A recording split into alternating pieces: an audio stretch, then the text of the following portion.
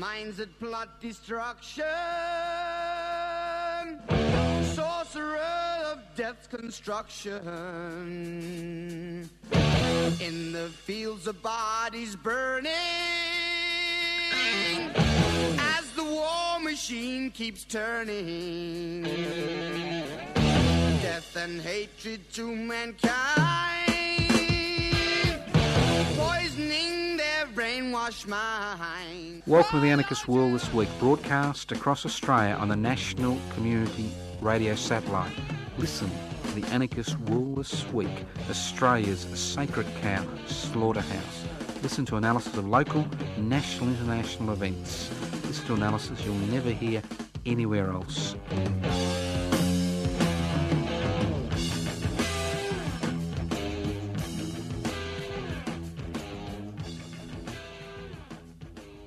I hope you didn't hear that interaction between me and Andy, the producer, who's about to depart the building. Like Elvis, he's going. You wonder what you're listening to? This is the Anarchist World This Week. My name's Joseph Toscano. I'm hosting today's program. That's right, Joseph Toscano hosting today's program. Streaming live on 3cr.org.au. The program is podcast. You can access the podcast by going to 3cr.org.au. Listeners across Australia are listening to us courtesy of the Community Radio Network. Wonderful people of the Community Radio Network allow the Anarchist World This Week to be broadcast across the country to pollute the minds of the rich and powerful. Now, if you wonder what anarchy is all about, no, it's not what you think. It's not an endless party. Anarchism is hard work. Anarchism is creating a society without rulers. That's what anarchy is, without rulers. How do you create a society without rulers? You break down hierarchy by devolving power and you share wealth. Simple concepts. Equal access to power and wealth. Simple concepts. An anarchist society is a society without rulers. How do you create a society without rulers? What are the institutional structures that need to be put in place? And they're based on the devolution of power and the sharing of wealth, because it's inequalities in power and wealth which create not all the problems, but most of the problems on planet Earth since time immemorial. Now, first of all, I'd just like to alert you to something that's happening as we speak. If you're listening to this program on Wednesday, the 13th of September, the Peter Norman Commemoration Committee launch will be held today at 12 o'clock sharp. It'll all be over in 15 to 20 minutes or half an hour. It will be held at outside on the footpath, always on the footpath. We do reclaim the footpath, outside the Melbourne City Square redevelopment site. There's no Melbourne City Square. It's just a jumble of machines as they're building that station underneath. But we'll be there at midday to launch the Peter Norman Commemoration Committee. And what are the aims of the Peter Norman Commemoration Committee? They're very simple. To hold yearly commemorations on the 9th of October, Peter Norman Day, the day of his funeral in 2006, to acknowledge the brave, dignified and moral stand Peter Norman took on the 16th of October 1968 in the struggle for universal human rights. Those of you who are old enough will remember that iconic 20th century image of Peter Norman standing on the Olympic dais with he was standing on the Olympic dais with Tommy Smith and John Carlos, the gold and silver medalists, standing there, and he was, that's what it's all about, the Peter Norman Commemoration Committee. And also to campaign for the establishment of a significant interactive monument in the soon-to-be redeveloped Melbourne City Square to highlight that Melbourne is one of the world's most successful multicultural cities. So this is not about Peter Norman. Peter Norman was every man, every woman, every child who stands up for equality, who stands up for what is right. When Peter Norman won the silver medal at the Mexico Olympics 49 years ago, when he won the silver medal, he was told by the two others, the gold medalist Tommy Smith and the bronze medalist John Carlos, that they would be holding a protest to highlight the lack of human rights in the Deep South in the United States of America, which have been convulsed by riots at that particular point in time. And they asked him, do you believe in human rights? Do you believe in God?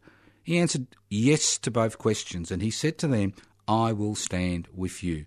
And when they gave the Black Power salute on the Olympic dais, he was wearing the badge, the Olympic Project for Human Rights, and he stated categorically, I will stand for you.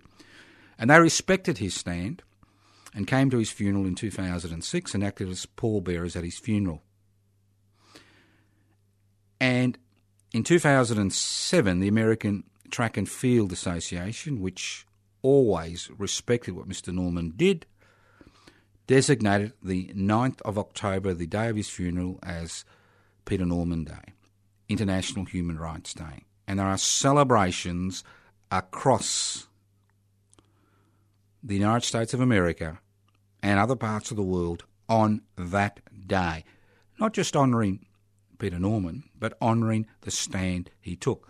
Because Peter Norman is every man, every woman, every child who, when they find themselves in a situation facing bigots and hatred and people who judge people, not on their deeds or their words or their actions, but judge people because of the colour of their skin, their racial origin, their religious beliefs, their gender, sexual orientation, they will stand up like Peter Norman and say, this is totally unacceptable. You will not be doing this while I'm here.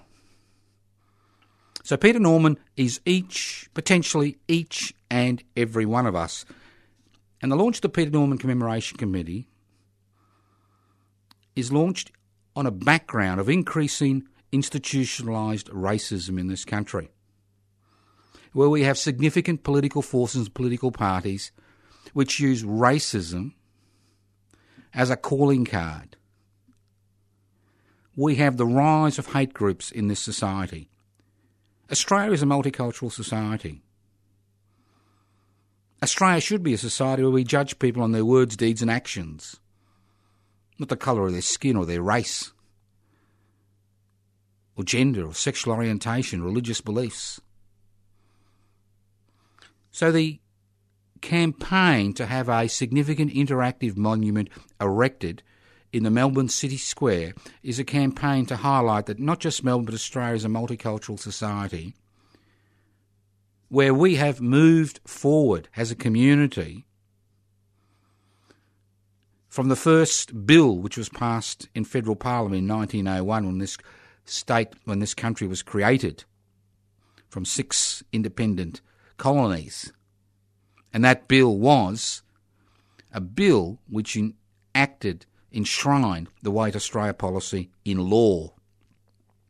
Laws which continued up till the early 1970s when that policy was jettisoned. But again, we have elements of society which love to use these differences to organise political campaigns, which want us to draw us back to those days. So this is a political campaign. It's not just about a monument or a statue or an installation to one human being.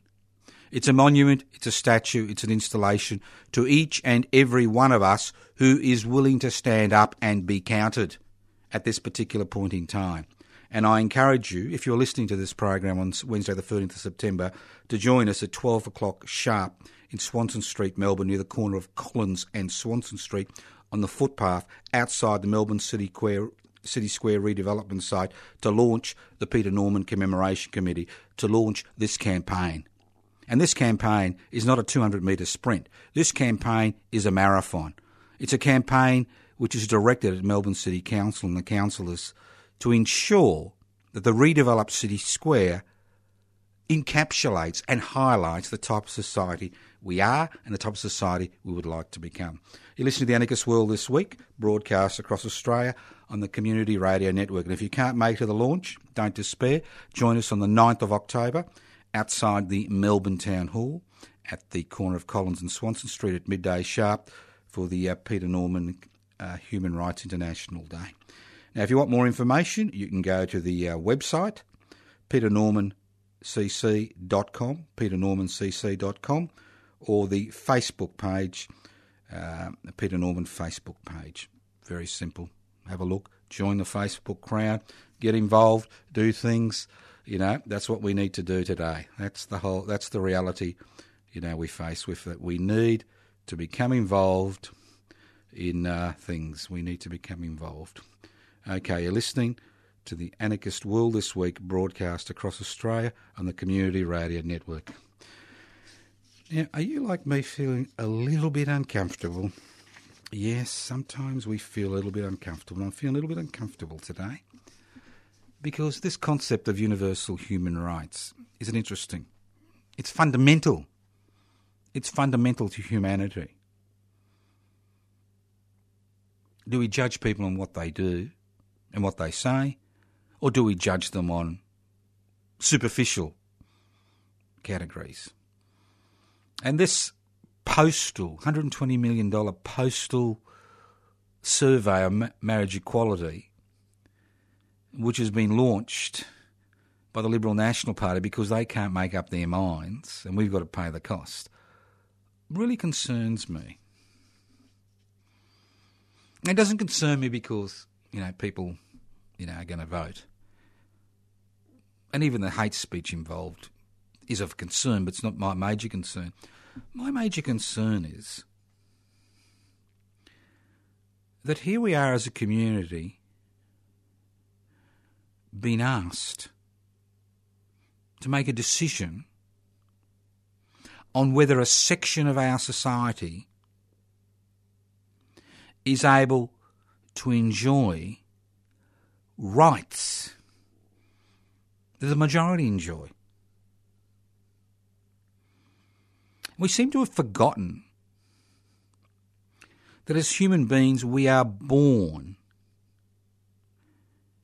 with inalienable human rights. We are born with rights that no government or corporation or religious-based organisation can strip away from us. And that is the essence of democracy. It's not the essence of a dictatorship, but it is the essence of living in a society where government is for the people and of the people. That is the essence of a democratic society, the fact that everybody in that society enjoys rights they were born with. And for me to be asked whether a section of our society should or should not have those rights highlights the inability of us as a community to understand that we are all born in a democratic society with inalienable rights. I mean, the Eureka rebels understood that. And they made it very clear in the Eureka Oath, which was sworn on the 29th of November 1854. We swear by the Southern Cross to stand truly by each other and fight to defend our rights and liberties. They believed they were born with rights and liberties, that no one could strip away from them. And here we are being asked to decide whether a section of our society should have the same rights as everybody else. It's an extraordinary situation we find ourselves in. It's a little bit like saying, well, should we enslave 10% of the population because they've got ingrown toenails? You know, it's as ludicrous as that. Obviously, people with ingrown toenails have the same human rights as people without ingrown toenails. And I know I'm making a little bit of a, you know, stretching the point a bit, but it's that ludicrous. So when you fill in your postal survey, think about that. And it's not a plebiscite. It's not a referendum. It's a bloody survey, which has no impact at the end of the day on how most people are going to vote in Parliament on this particular issue. It's just extraordinary. It's extraordinary. Don't forget, you are a human being. You were born with rights and liberties that no one can take away. You were born with those rights and liberties. That is your birthright. And for us to deny people their birthrights highlights the type of society we have become and the type of societies we have come from, where we deny people our common humanity because of relatively superficial differences that people have no say in. Think about it. This is the Anarchist World This Week, broadcast across Australia on the Community Radio Network. Now, I always hear people bag young people. I mean, Socrates did it 3,000 years ago. You know, talking about how horrible the younger generation was, how they amount to nothing. We've got more of it today. It's extraordinary. You know what I'm ashamed of? I am ashamed of a few things, but I am ashamed of my baby boomer colleagues. I am a baby boomer. These were the so-called radicals of the 1960s and early 1970s. And now they're sitting in their corners counting their superannuation, looking at their property portfolio, looking at their share portfolio, looking at their self-managed superannuation funds. These are my colleagues. These are the people I was born at the same time. These are the people I grew up with. These are the people I studied with. These are the people I work with. The most conservative elements in Australian society.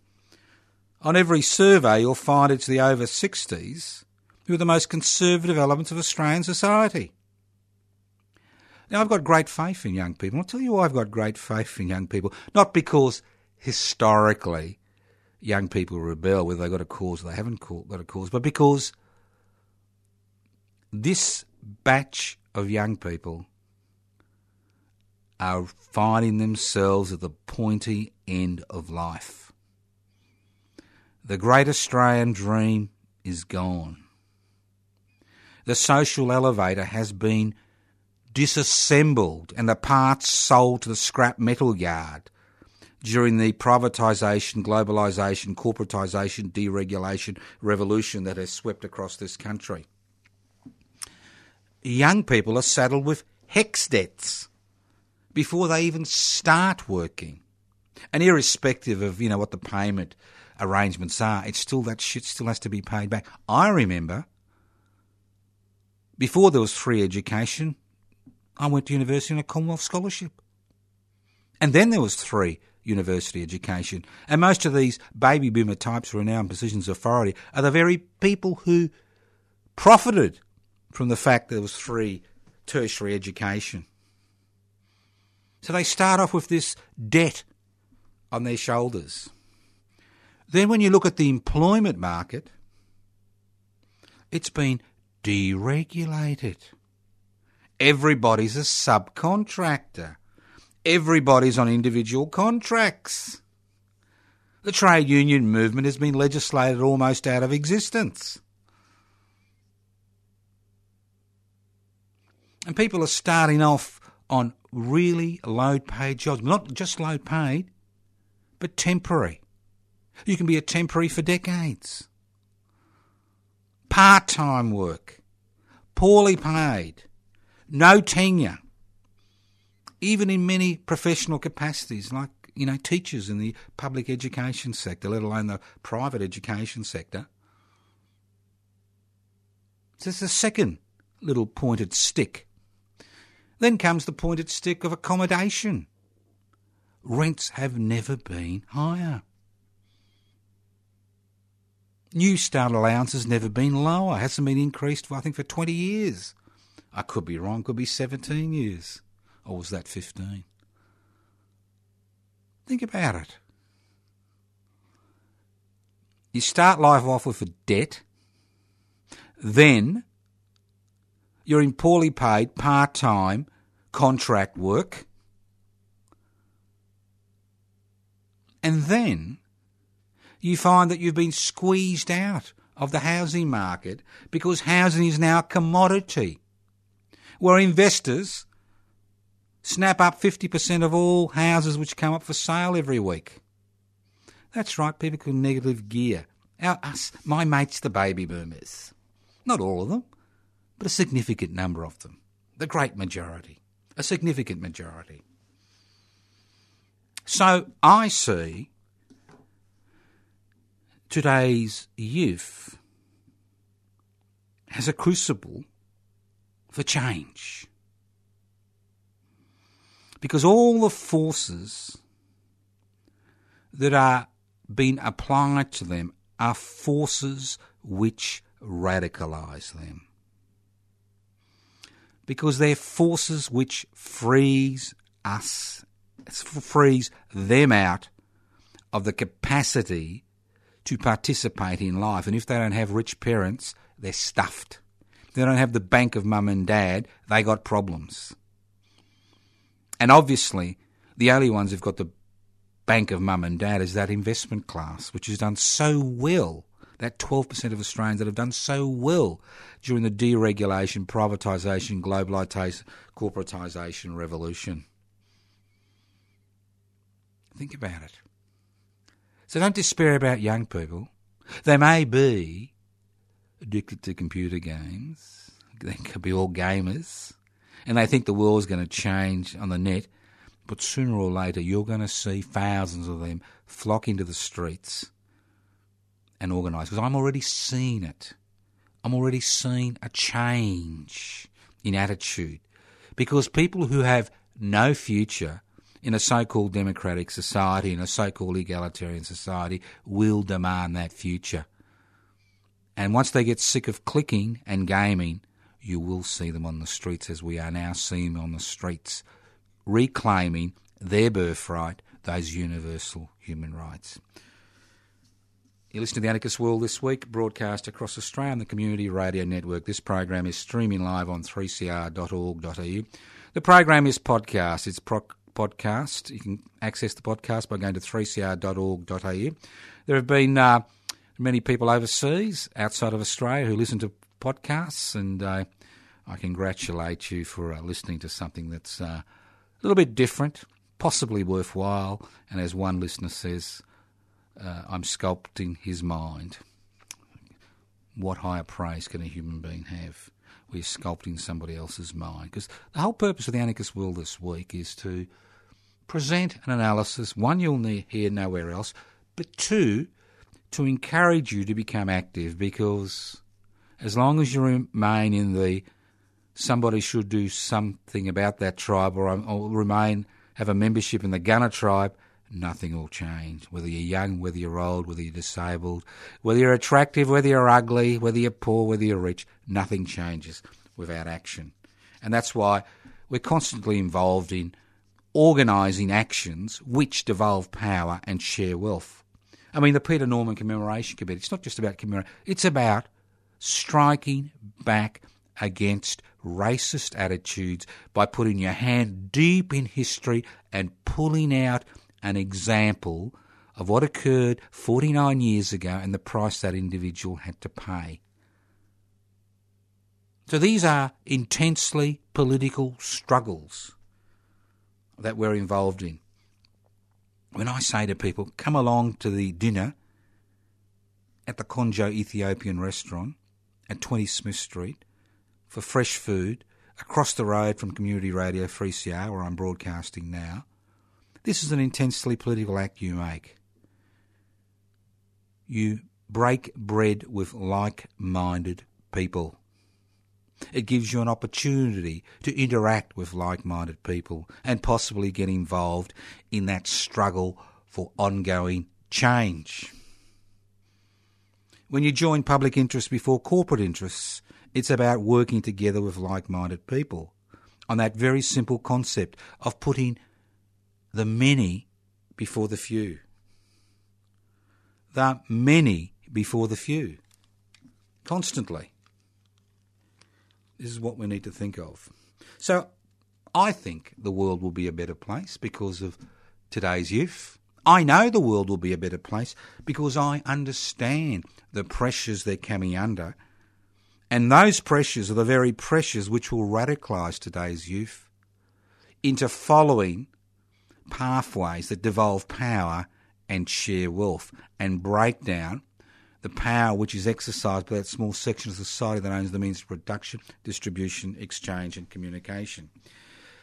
Now, talking about communication, next year, that's right, next year will be the 50th anniversary of the Peter Norman's stand.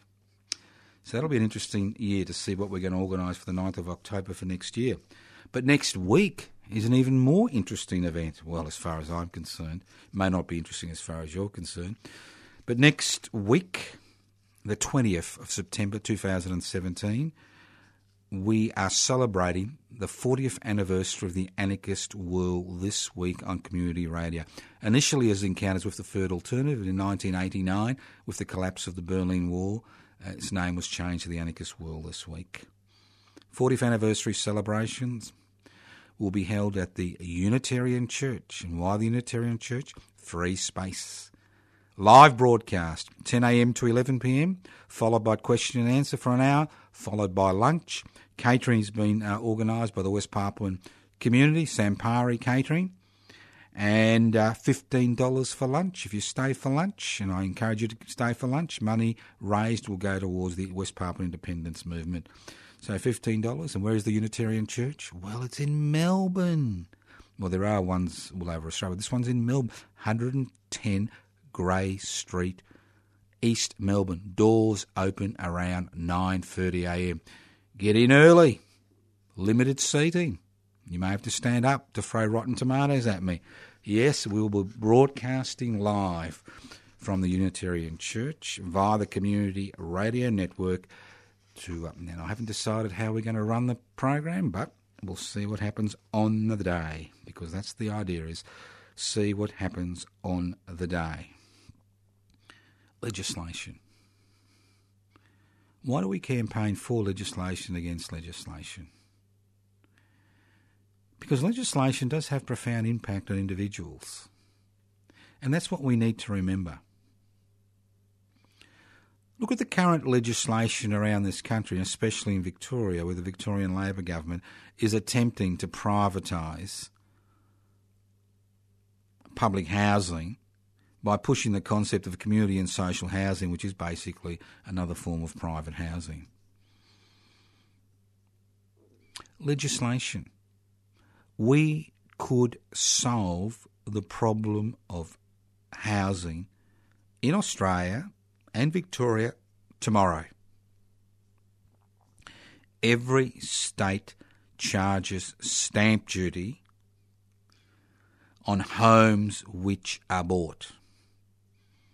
Every state. And in Victoria, which I'm familiar with, $6 billion is raised in stamp duty every year.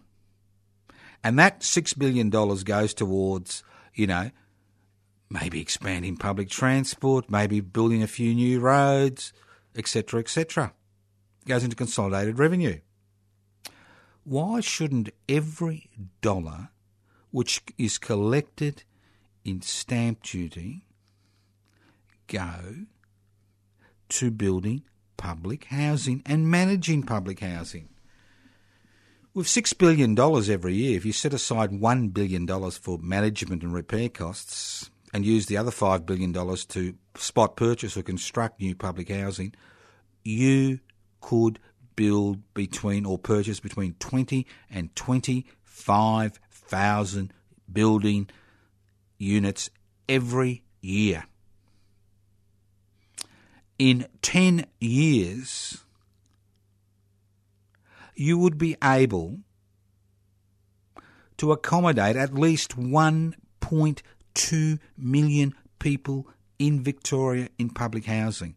And what's important about public housing? It provides security, not just in terms of, I'm not talking about just personal security, but security in terms of knowing what school your children are going to, the fact you're not going to be evicted, the fact that the rent is fixed at 25% of your income, the fact that you're in the same neighbourhood, the fact that you could rear children in that neighbourhood, going to the same schools, forming relationships, forming friendships, sporting friendships, and the list goes on and on. That's what I mean by housing security. And it doesn't take a revolution. And it doesn't take, as Henry Lawson said, blood on the wattle. Simple act of Parliament. In Victoria, you have 88 members of the Legislative Assembly, 40 members in the Legislative Council. They could pass legislation tomorrow to lock in that $6 billion that's raised in stamp duty every year into public housing. You would solve not only the homeless crisis within 6 months, you would wipe out the waiting list within 2 years. And you would then be able to provide accommodation to low-income families that are forced to rent, especially low-income families that need security, for their children. Security of tenure. But what do we do instead? We privatise it. We get a little middle person to, do it all. For us, for the state. The state moves away, says, sorry, boys and girls, we've subcontracted it out to somebody else who's, taking 40 cents in organisational and profit costs of every dollar the taxpayer puts into it. So no wonder nothing ever gets done. No wonder we hear, $500 million has gone into homelessness. And then we find out that $200 million of that $500 million has gone in profits and administration costs and wages to privately run organisations. Come on. Even a dope, even an idiot like me, can do the maths and say that this is not on. And it's happening every sector of society. We've seen in Victoria, which I'm familiar with, the privatised public transport system, another 7-year contract being given to the same two contractors to run a privatised public transport system when the state government had the opportunity to take back. Wouldn't have cost them 1 cent to take back the public transport system.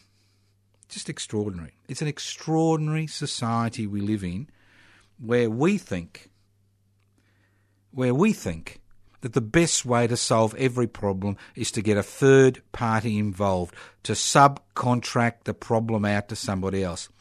Whether it's the $330,000 which is spent on refugees every year on Manus Island and Nauru, where most of that money goes into the pockets of the people providing that service, and more importantly, profit for shareholders of people providing that service.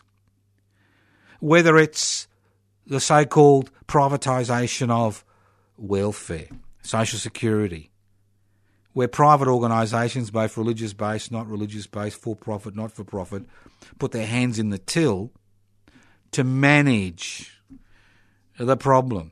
Whether it's privatised childcare, where we pay money to private organisations to run childcare. And the list goes on and on and on and on. It's a model which doesn't make economic sense, let alone moral or ethical sense. So think about it. There are options. There are always options in life. Why we pick some options and other options are basically due to institutionalised inequalities of power that exist, where we have a parliamentary system where our representatives' main task seems to be to protect that small section of society that owns the means of production, distribution, exchange and communication. I'll give you an example. I don't know whether to laugh or cry, but this is a totally pathetic example. It is very sad. It's a horribly sad example. Now, currently, our beloved Prime Minister, the Right Honourable Mr Malcolm Turnbull, I just wonder whether any of the banks in the Caribbean, he's got some of his money and have been blown over. It doesn't really matter. It's all on computers these days, isn't it? You don't need a paper trail. Oh, look, I'm just thinking to myself, sorry about that. So we've got our friend Malcolm, the Prime Minister of the country. He calls in the head of AGL because, hey, guess what? AGL, they've got one responsibility, to maximise profits for their shareholders. They know what their responsibility is. And they've seen the writing on the wall as far as coal is concerned. It's not profitable. There's going to be problems in the future. It's going to be phased out and they're going to keep shutting down power stations. Right? So Mr Turnbull calls the AGL bloke in and says, hey, mate, we need to, here, mate, gives him a glass of mineral water. Obviously they don't have whiskey in the middle of the day. Glass of mineral water, and says, look here, mate, you need to keep that power station open. But the AGL boss says, hey, look here, mate, I've got to take it back to the board. I'm just the CEO. I can't make this decision. If it's going to affect the profitability of our shareholders, we can't do it. That's our mantra. That's our mission statement. To increase profits for our major shareholders. That's what I'm here for, mate. I don't give a shit about the national interest. You may be Prime Minister, but you're not going to tell me what to do. And then Malcolm says, oh, we'll have to get somebody else to buy the power station if you sell them at a reasonable price. And I'm thinking, here's the CEO of AGL, right? A company not noted for its ethical and moral considerations as far as energy production is concerned, who's seen the writing on the wall as far as power generation is concerned for the future, with increased, greenhouse emissions. They've seen the writing on the wall. They've made a commercial decision. They've decided they need to move into renewables in a big way and gas. They've decided they need to do it in order to maintain profits, increase profits for their major shareholders. Otherwise, their major shareholders will go and put their money maybe in the renewable, energy industry. All right? So they've seen the writing on the wall. They're doing what they are naturally born to do. A corporation's major task is to make ever-increasing profits for their major shareholders, irrespective of the human, social, environmental costs and national costs. That's their role. We may not like it, we may think it's crap, but that is their role. And he's told them, that's my role, mate. I'm just a CEO. I've got to go back to the board, and the board will say, oh, piss off. Just piss off, Malcolm. Now, Malcolm Turnbull, who's the Prime Minister, the First Minister, the Prime Minister, not the Prime Rib, but the Prime Minister of this country, old Malcolm, all right? Good old Malcolm, Bermuda Malcolm, Prime Minister of this country. He doesn't seem to understand what his responsibility is as a Prime Minister. I mean, the CEO of AGL understands his responsibility, but Malcolm and most of his parliamentary colleagues don't seem to understand their responsibility. The responsibility of a government in a democratic society is to provide for the needs of the people they represent.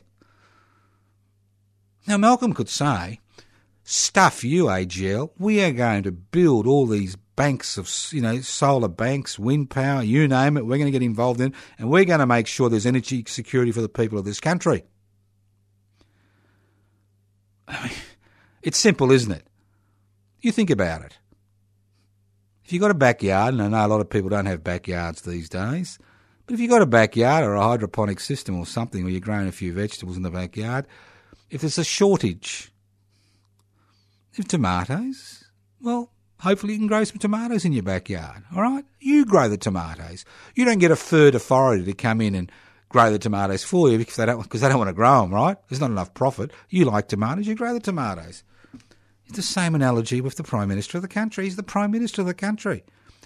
We have issues as far as energy security is concerned because these coal-fired power stations are no longer economic. Let's forget about the damage they do to the environment because obviously a lot of people in the Liberal National Party don't believe, and that the key word is believe, that they do damage to the environment. That's why they keep pushing this coal crap, all right? They don't believe that. And as a Prime Minister, he should know his responsibility.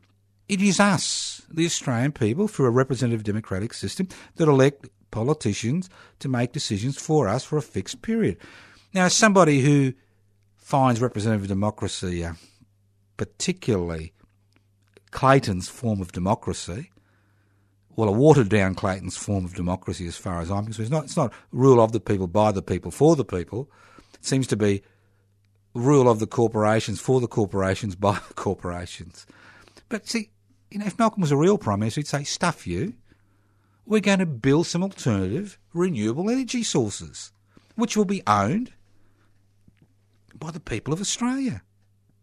And if he's really had some courage, instead of having a postal survey regarding somebody's human rights, maybe he'd hold a referendum to see whether the Australian people wanted these new energy production resources incorporated into the Australian Constitution so they couldn't be sold by a future government. And I can assure you, I'm sure most people would say, look, it is your responsibility not to pave the road with gold for unaccountable corporations, but it is your responsibility as a government to ensure that people's basic necessities are met.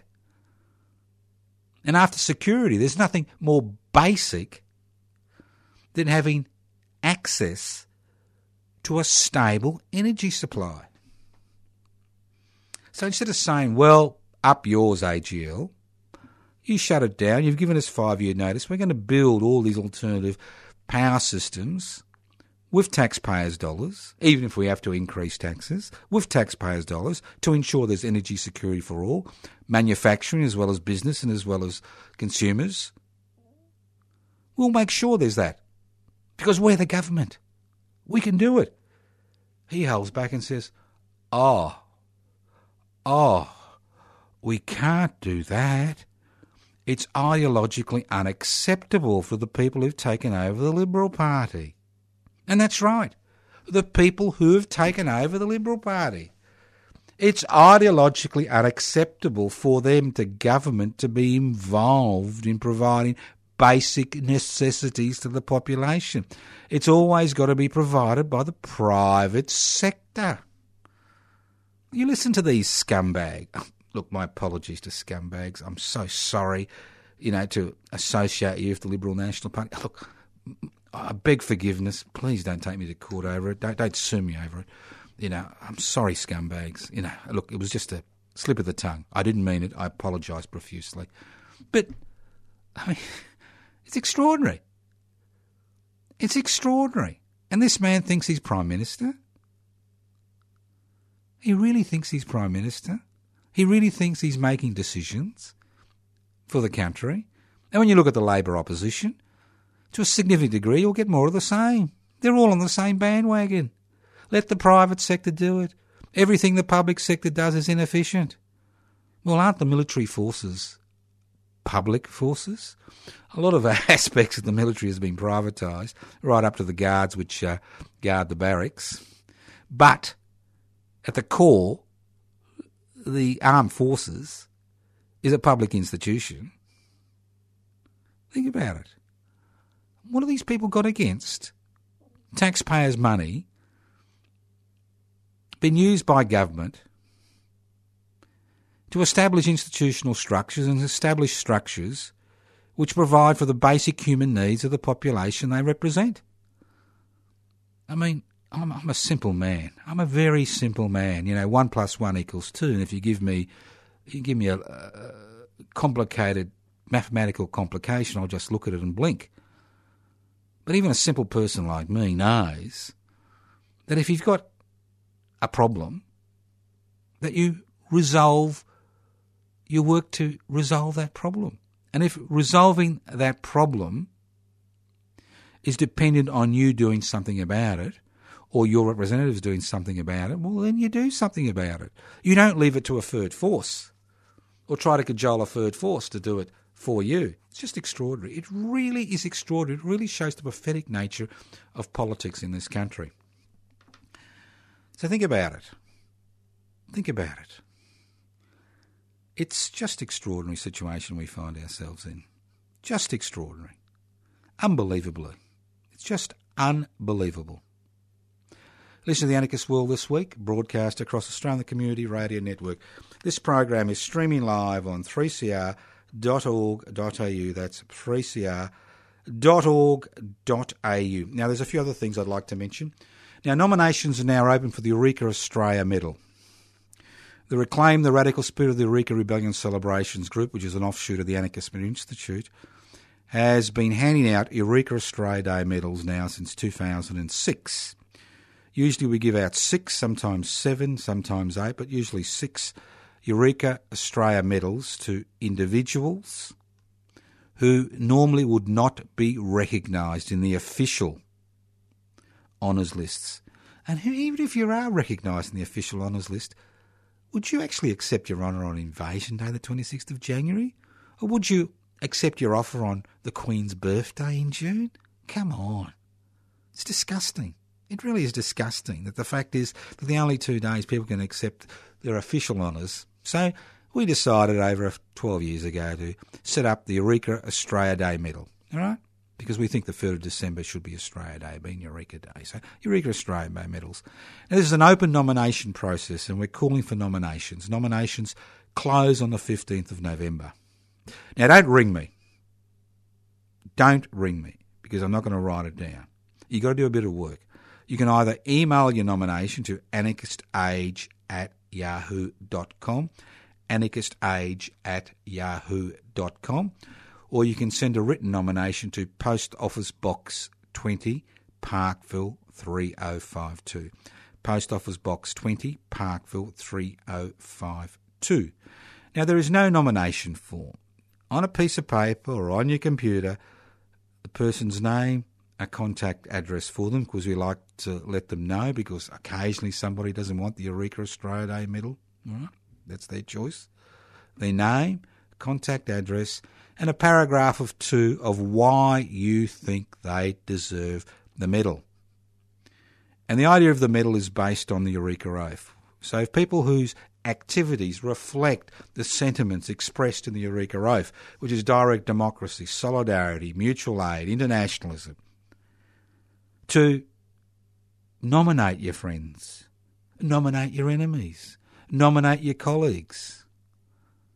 Because on the 3rd of December, on Eureka Day, we hand out those medals and give people an opportunity to speak at Bakery Hill in Ballarat at 10 a.m. Why Bakery Hill in Ballarat?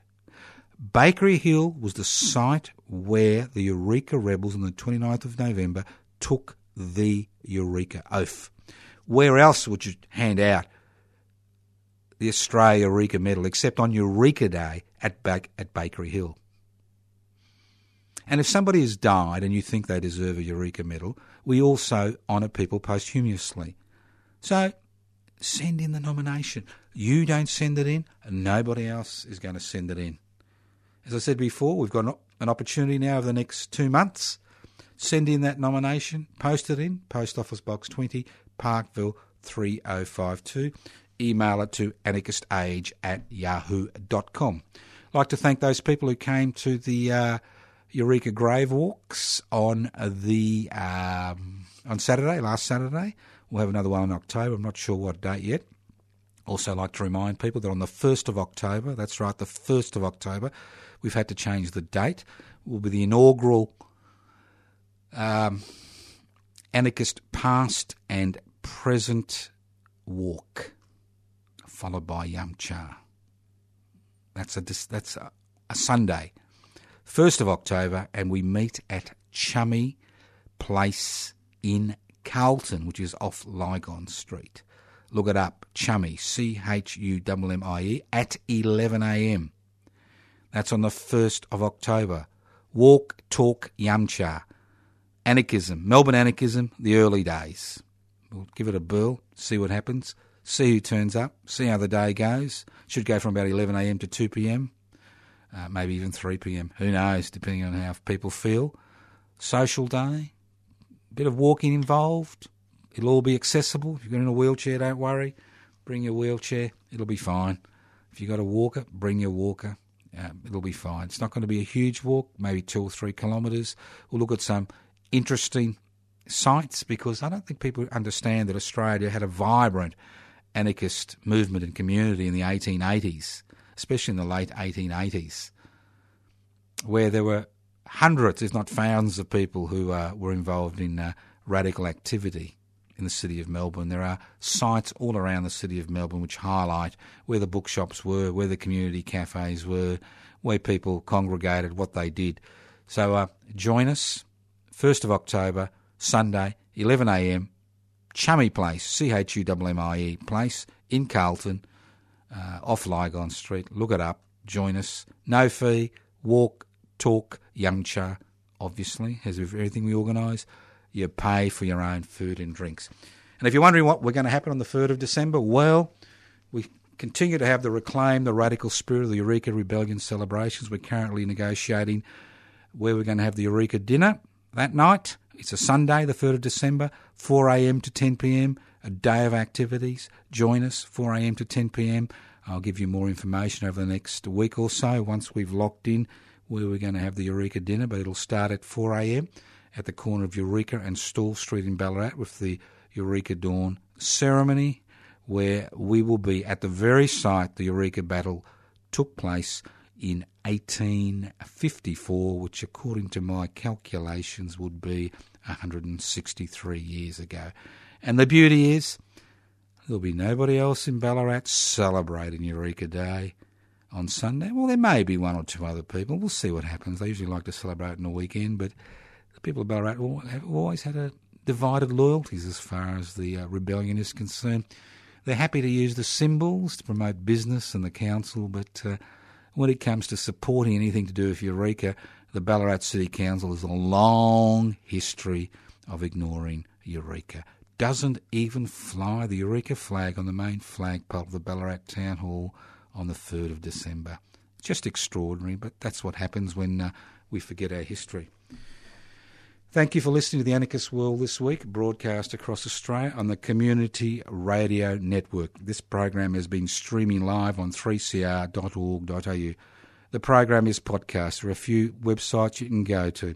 You can go to my personal Facebook page, Toscano for the Public. Toscano for the Public. Become a friend. Like the page. I'll never be as good as Daniel Andrews, but we'll get there. Like the page. Don't forget, the 20th September, 40th anniversary of the Anarchist World this week, live broadcast, Unitarian Church, 110 in Grey Street, East Melbourne. Join us for the live broadcast, then stay with us for a meal. The meal's $15. Join us for the meals. Only $15, provided by the West Papuan Independent Activists. Don't forget Wednesday night with Joseph Toscano tonight at Conjo Ethiopian Restaurant across the road from the studios of Melbourne, 3CR, 20 Smith Street, Collingwood. Starts at 6 p.m. We usually leave by about 9:30 p.m. You've been listening to The Anarchist World this week, broadcast via the Community Radio Network. You can write to me at Post Office Box 20, Parkville 3052. Post Office Box 20, Parkville 3052. You can email me at anarchistage@yahoo.com. anarchistage@yahoo.com. You can go to the Defend and Extend Public Housing webpage, Defend and Extend Public Housing. Have a look at what's happening on the webpage, like the page, get organised, get involved. Defend and Extend Public Housing. That campaign is going in leaps and bounds as more and more organisations join the campaign to defend and extend public housing. If you listen to this program on September the 13th, join us for the Peter Norman Commemoration Committee launch at midday sharp, Swanson Street, near the corner of Swanson and Collins Street, just across the road from the construction site. Well, we'll be actually on the same side of the road as the construction site. See you there at 12 o'clock. And don't forget the 1st of October, when we're going to do the walk, talk and yumcha, early anarchist Melbourne. Join us at Chummy Place. We'll tell you more about that next week. And don't forget about the Unemployed Workers Union and Public Interest Before Corporate Interests Forum, which I'll talk more about next week. Thank you for listening to The Anarchist World this week on your local community radio station. Listening in to The Anarchist World this week on your local community radio station next week. Don't forget the program is podcast. You can access the podcast by going to 3cr.org.au. That's 3cr.org.au. Listen in to The Anarchist World this week on your local community radio station, courtesy of the Community Radio Network, which broadcasts The Anarchist World this week across the nation. That podcast address, 3cr.org.au. 3cr.org.au. listening to the Anarchist World this week, next week on your local community radio station. Evil minds that plot destruction, sorcerer of death's construction. An analysis you'll never hear anywhere else. Anarchist World this week, Australia's sacred cow slaughterhouse, 10 a.m. every Wednesday. Listen to the Anarchist World this week for an up-to-date analysis of local, national and international events. Poisoning their brainwashed minds. Oh, Lord, yeah.